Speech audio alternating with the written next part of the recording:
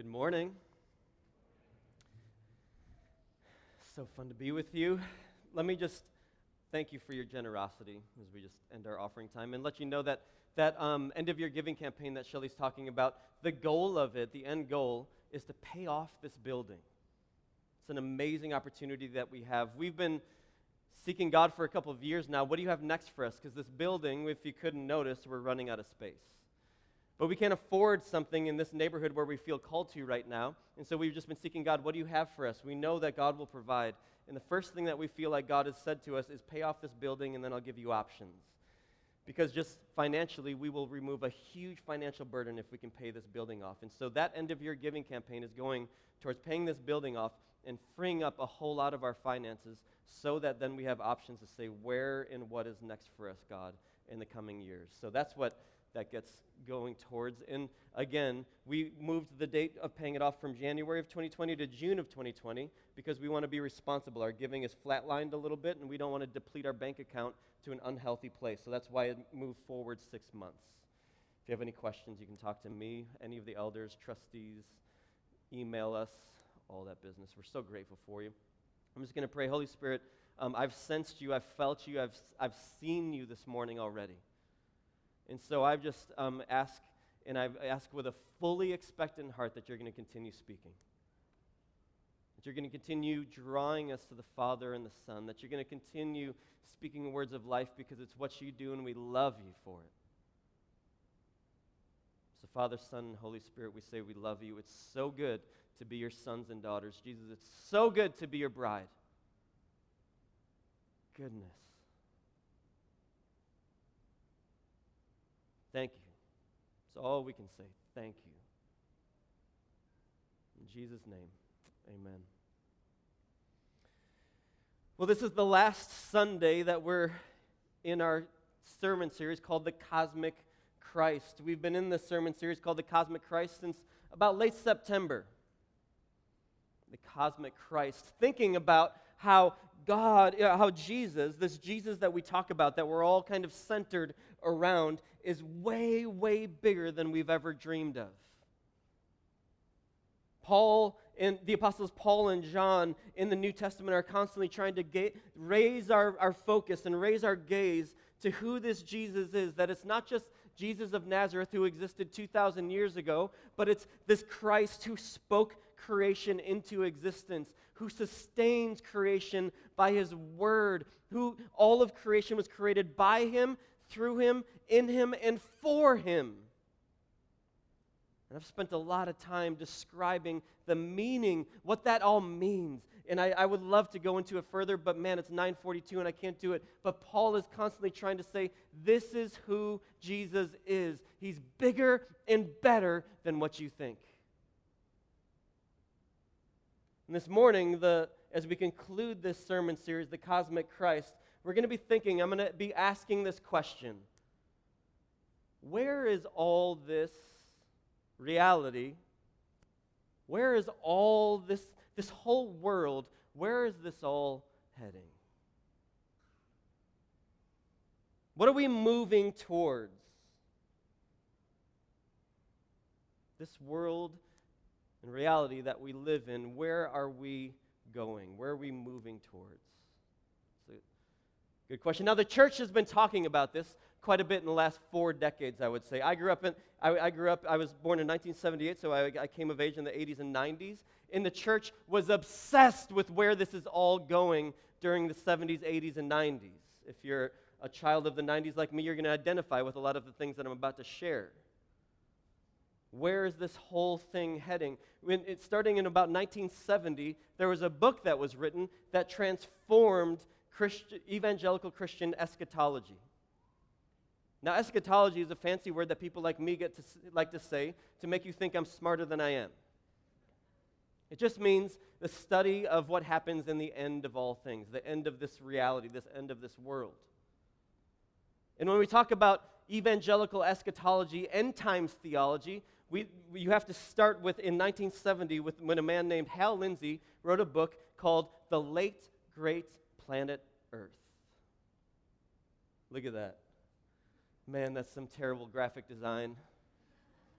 The Late Great Planet Earth. Now, this is where a lot of end times doom and gloom theology began in 1970, and Hal Lindsey sold a bunch of copies of this book. As a matter of fact, the New York Times called The Late Great Planet Earth the #1 nonfiction book of the decade. Holy moly. Hal Lindsey wrote a number of follow-up books to The Late Great Planet Earth. One was called Satan is Alive and Well on Planet Earth. Praise Jesus. He wrote another follow-up book to it called 1980s, Countdown to Armageddon. In The Late Great Planet Earth, Hal Lindsey predicted that the 1970s would be the decade of the Antichrist and that the 1980s would be the decade of the rapture. Apparently, the New York Times should have seen this as fiction rather than nonfiction. Just didn't turn out. But Hal Lindsey, this book and the subsequent follow-ups sold over 40 million copies. Hal Lindsey's still alive. He's 90 years old, and this brother got rich off of some bad biblical interpretation and end times doom and gloom theology. That was in the 1970s, and it influenced the 80s. And then if you're a child of the 90s like me, you remember the next big book series. Left Behind, right? Whenever I say that, I remember seeing this terrible video, and it said, "You've been left behind," in this haunting, awful way. Maybe some of you know that.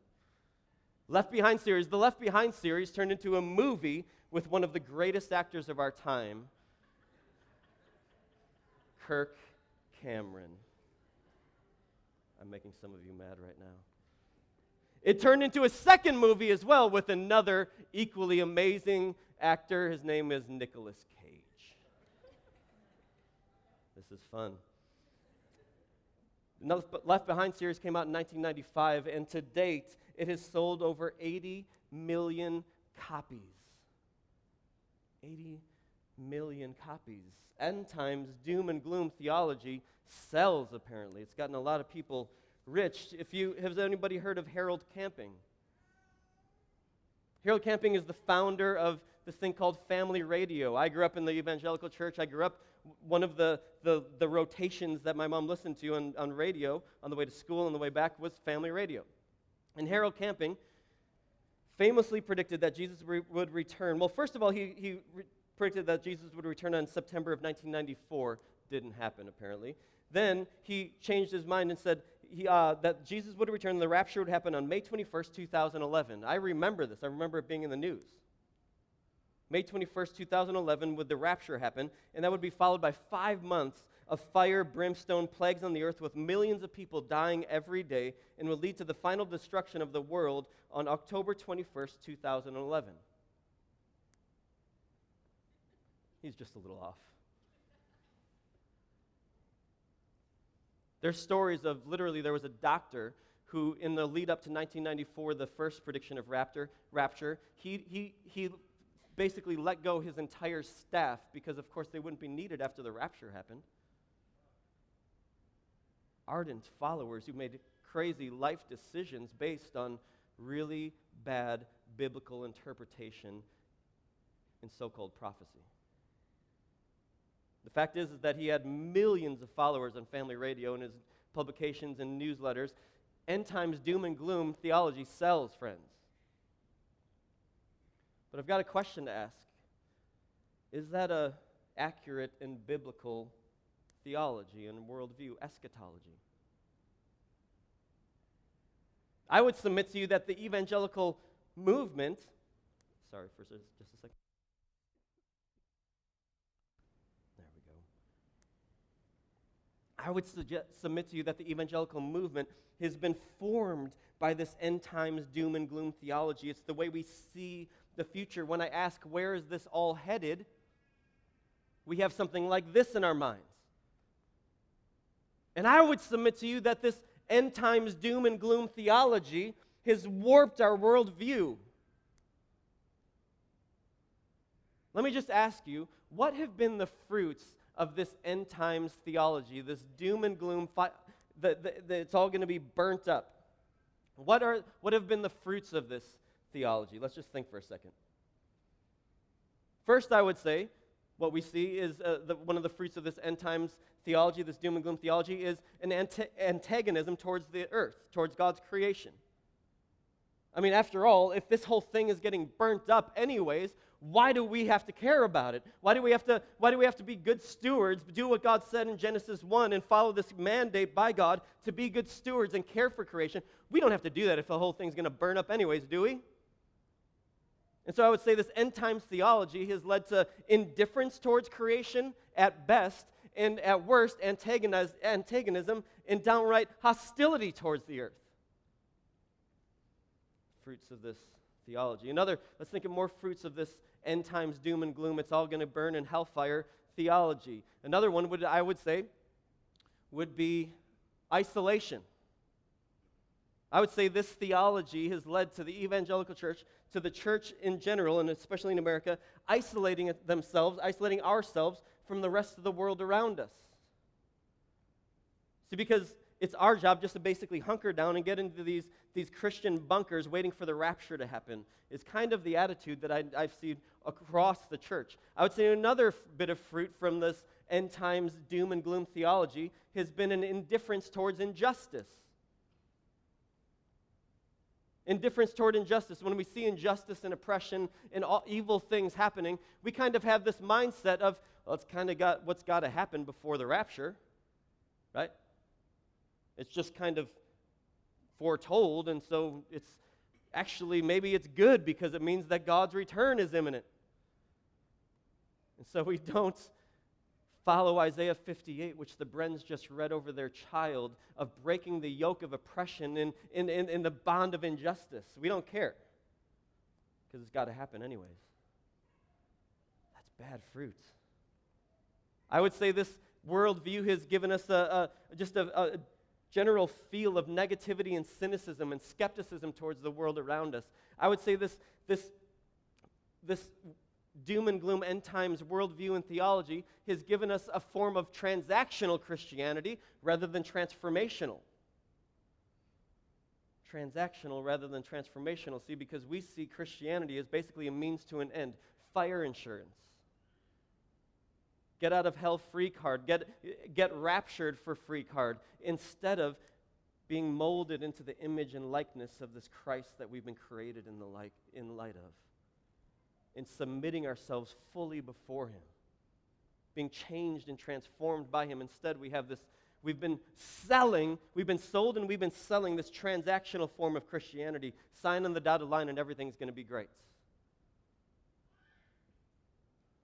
I would submit to you that the fruit of this end times tribulation, doom and gloom theology is nothing but bad fruits, friends. It's tainted and it's kind of rotted within us. And so here's a question. Is it true? Just an honest question. Is it true? Is that where we're all headed, right? Let's think. Here's when we ask something like that, this big question about, is this end times doom and gloom, late great planet Earth, left behind business, is it true? The first place we should go always is where? Scriptures. Let's do that. Let's read in Ephesians 1. The Apostle Paul had this beautiful, Holy Spirit-inspired vision of where this is all going. Where is it all going? Now, as we read, think about the cosmic Christ. Listen to Paul's picture of the Christ. This is Ephesians 1, starting in verse 3. Paul says, "Praise be to the God and Father of our Lord Jesus Christ. I dare you to try to take this in, who has blessed us in the heavenly realms with every spiritual blessing in Christ." I could just stop there and say, let's just for the next 15 minutes try to take that in. God has blessed us with every spiritual blessing in Christ. You lack nothing. It's just this perception that you lack things, but in Christ you've been given everything, and you're going to spend your life, you get the privilege of spending your life just trying to grasp those spiritual blessings you've been given in Christ. It says, "For He chose us in Him before the creation of the world to be holy and blameless in His sight." This is God's predestination, His desire for all people. In love, he predestined us for adoption to sonship in Jesus Christ in accordance with his pleasure and will. It gave him pleasure and delight to save humanity through Christ in accordance with his pleasure and will, to the praise of his glorious grace, which he has freely given us in the one he loves. In Christ, we have redemption through his blood, the forgiveness of sins in accordance with the riches of God's grace that he lavished on us. This gospel is just God lavishing grace upon grace on you. It's really good news, Paul's saying. Are you just grasping this a little bit? And here we go. With all wisdom and understanding, he made known to us the mystery of his will. Okay. Now, Paul gets really wordy, and it's hard to follow him sometimes. But he just said, Paul's saying, I'm about to tell you God's will for all things. Where is this all heading? With all wisdom and understanding, God made known to us the mystery of his will according to his good pleasure, which he purposed, brought about through Christ, to put into effect when the times reach their fulfillment. Here it is. Where is it all going? To bring unity to all things in heaven and on earth under Christ. As we look to the scriptures to say, where is this all going? Paul said, God's will, and that he's this good, pleasing, perfect will, and this gives him so much pleasure, is to bring unity to every single thing that exists, both in heaven and on earth, in all of the cosmos. God is bringing all things back together in Christ. Where is this all going? I don't see any doom and gloom, end times, tribulation theology here. I see Paul saying, this is going somewhere good. This is all headed towards somewhere good because, see, God in Christ, sin came to God's creation, and it wasn't just that God had this afterthought. No, before the foundations of the world, God planned on redeeming and renewing this whole broken world in Christ Jesus, and that his will is that all things in existence are going to be brought into unity. The unification of all things in Christ Jesus is where this whole thing is headed. Can I get just one amen? Oh my gosh. This thing isn't going to burn up. It's actually going to be unified, and unity is going to be brought in Christ. God's bringing unity to everything in existence in Christ Jesus. It's headed somewhere good. Now, just in case you think I'm proof texting or you think that maybe this is just one case, let's go somewhere else in the New Testament. Let's go quickly to Romans 8. Go back in your New Testament. Romans 8, starting in verse 18, Paul says this. Romans 8, we spent a summer a couple of years ago just studying one chapter of the Bible. I want to do it again. I missed this summer in Romans. Paul says this in Romans 8, verse 18. I consider that our present sufferings are not worth comparing with the glory that will be revealed in us. Take that in.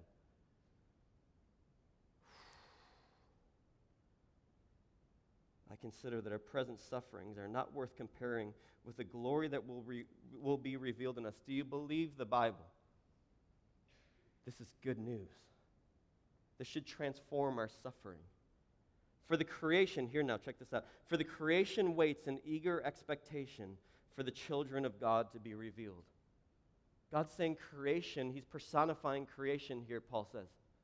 He's saying that creation around you is longing for new creation. He's longing for the sons and daughters of God to be revealed. For the creation was subjected to frustration, not by its own choice, but by the will of the one who subjected it, in hope that the creation itself will be liberated from its bondage to decay and brought into the freedom and glory of the children of God. Creation, Paul says, is longing for something. Creation, Paul says, is longing to be burnt up. I didn't see that in here. Creation is longing to be liberated from its bondage to decay and brought into the freedom and glory of the children of God. Creation is longing to be renewed. Creation is longing for new creation, for recreation. Creation is longing for liberation and freedom in Christ. That new creation is breaking forth, and the creation around us can feel it. We're going to sing in a few minutes a song called, and we're going to say, all creation groans for the day when you appear. And this is just based on the scriptures because Paul said that all of creation around us is longing for the freedom and liberation that comes from Christ Jesus and from the kingdom coming and bursting forth in the world. Where's all this heading? This end times doom and gloom theology doesn't really stand up when you just open the Word of God, open up the scriptures. What we find is that this is heading somewhere good, friends.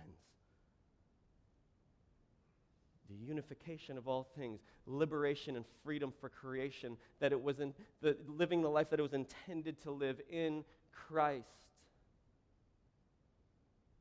So that's a scriptural perspective, okay? We got that? I could go on, but it's 10 o'clock. So here, let me ask you another question. This is a fun question that maybe you've talked about. I know I've talked about it at some dinner parties. It's a fun dorm room conversation. This is one that maybe you wrestle with. And I want you to think for a second. Don't answer this out loud. Just think for a second. Is the world getting better or worse?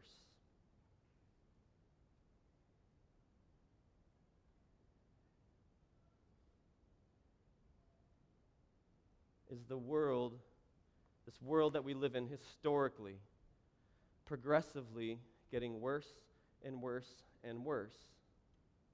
Or is the world progressively getting better and better and better? Now, this is a fun, again, dinner table conversation that you can just debate on and on for a long time.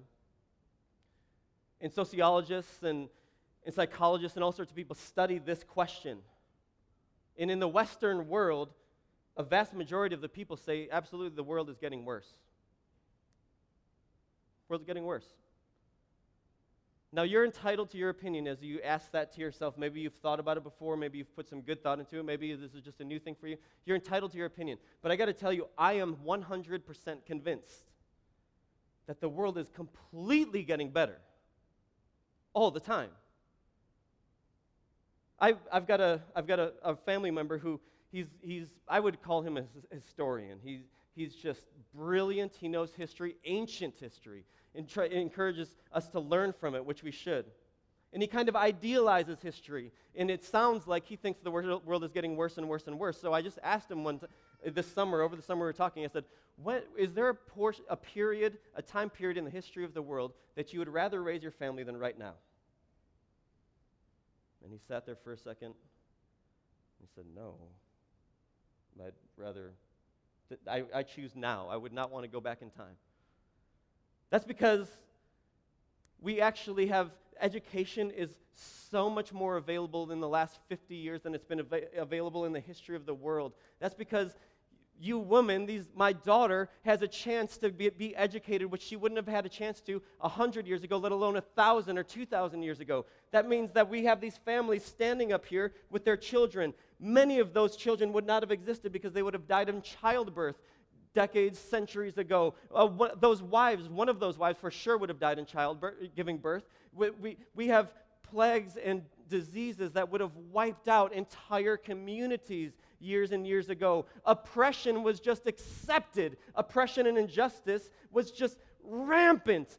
We have had the last 2 decades in world history have seen the least amount of war just about ever. And this isn't just me. There's a Harvard professor who's written a couple of books about this, and he said this.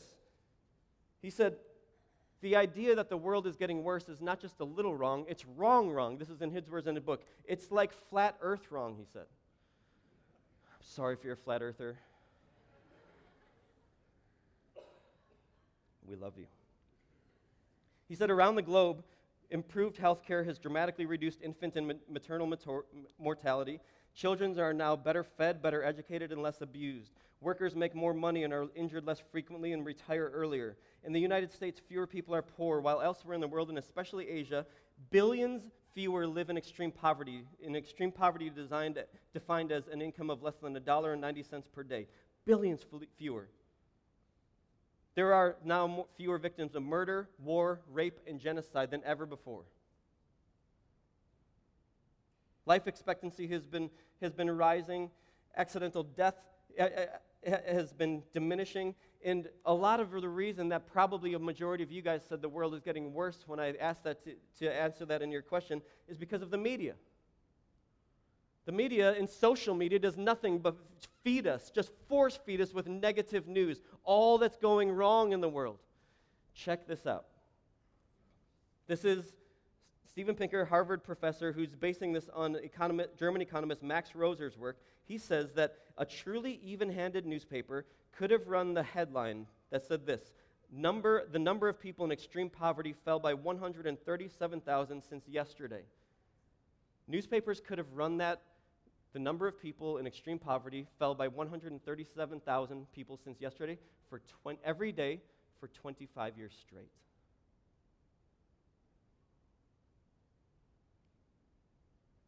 Friends, statistics are telling us, and you just have to look around you and get out of this negative, cynical worldview that we've been born into to find the world, I'm convinced, is getting better and better and better and better. And this isn't because of human progress. Here's the goodness of it. This isn't because of human progress. I'm convinced that humanity doesn't have it in ourselves to do that. We are broken and sinful by nature. And it says it in the scriptures, and you can just see, I can see it in myself. I can see it in you. We don't have it in us. But see, this is evidence that what we talk about in the gospel, it's actually working. Jesus came to bring the kingdom of God. He came to bring new creation. And in his life, death, and resurrection, he changed everything for humanity. He changed everything for this universe, for the cosmos, and things are walking towards new creation. It's working. Why are we not talking about this more?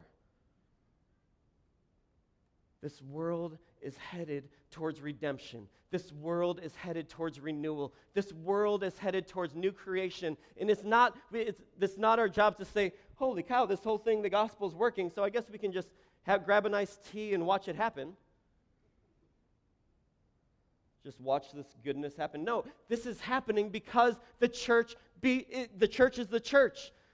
God is bringing redemption and renewal and new life to all of creation in Christ and through the church. Now, I've done a lot of smashing and bashing on the church these last few weeks, and I'll continue to do it because we deserve it. But I've got to tell you, on the other hand, we can't deny this. I don't know of any other organization in the history of the world that's done more good in the world than the church has done historically and is doing right now as we speak. For all her faults, the church is this beautiful organization that's bringing life, that's self-sacrificially giving itself. And if we continue to do this, friends, of course we're going to see the seeds of new creation spread throughout the world, new life bursting forth. It's happening. And this is the gospel. The gospel is not some turn or burn, end times doom and gloom, where you get this fire insurance card. The gospel is actually this hopeful, beautiful message that said Jesus has come and he's brought healing and life to all of creation. Would you like to be part of that? It's a more hopeful way of living, isn't it? It's just a better way of living, and it's what we've been commissioned into. It's what we've been given, but we just get sucked up by this negative and cynical worldview of the world around us. You look at social media too much, and you're going to be convinced that the world is going to hell in a handbasket. The world is going to pot. How you can fill in all those phrases. You're going to be convinced of it if you look at social media too much.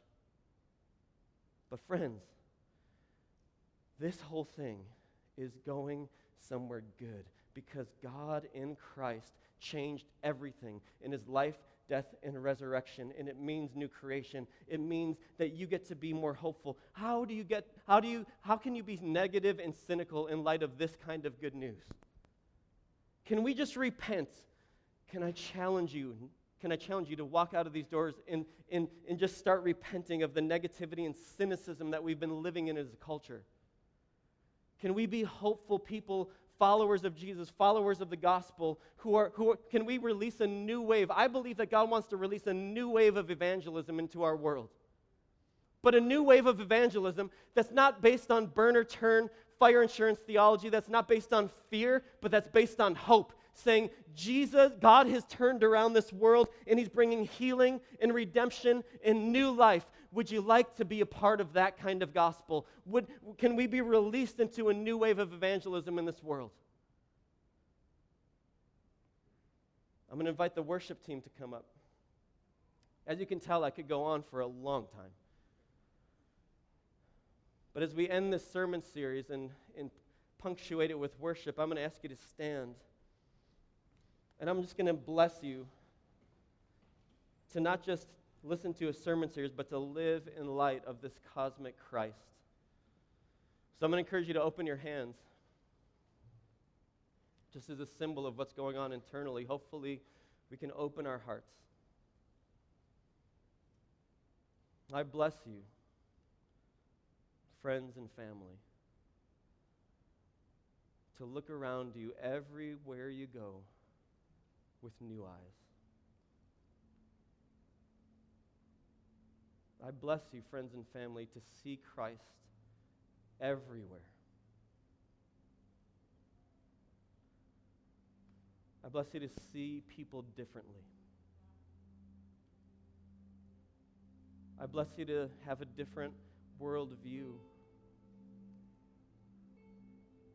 I bless you to see creation differently, to see this good creation that God blessed and delight in it. I bless you to do that as just a lifestyle, a habit. I bless you to walk with more hope. In Jesus' name, I bless you to be overwhelmed by peace, the peace of God that passes all understanding, that Christ came to give you. I bless you with it now in Jesus' name. I bless you to be full of wonder and awe rather than fear and negativity. I bless you in Jesus' name to be full of wonder and awe at who this God is. I bless you to be new evangelists. I bless you into a new wave of evangelism that brings the hope and the beauty and the redemption and the healing of the gospel into your families, into your homes, into your workplaces, into your dorms, into your neighborhoods, into the world around you. I bless you to be evangelists for this gospel of Jesus Christ, proclaiming Him as Lord of all, proclaiming the healing and life that is being unleashed on the planet Earth and in the universe because of His life, death, and resurrection that actually caused things to change. I bless you to be changed and transformed by this life, death, and resurrection of Jesus. I bless you to be swept up into the story like never before, because you are a part of a story of the redemption of the universe. You are a part of God's healing breaking forth in this world. And so, Jesus, we say yes and amen. We say, come, Lord Jesus. Come, Jesus Christ. Come and bring your healing. Come and bring your peace. Come and continue doing what you're doing, bringing the world back together, setting the world to rights, judging evil, and letting healing and new life pour out from your throne into this world that is your temple. We say, come, Lord Jesus. And now we just end this time by worshiping you, because I just can't help myself. If you need any prayer as we start worship, I've got a couple friends in the back who would love to pray for you. And then let's fill this place with worship of Father, Son, and Spirit.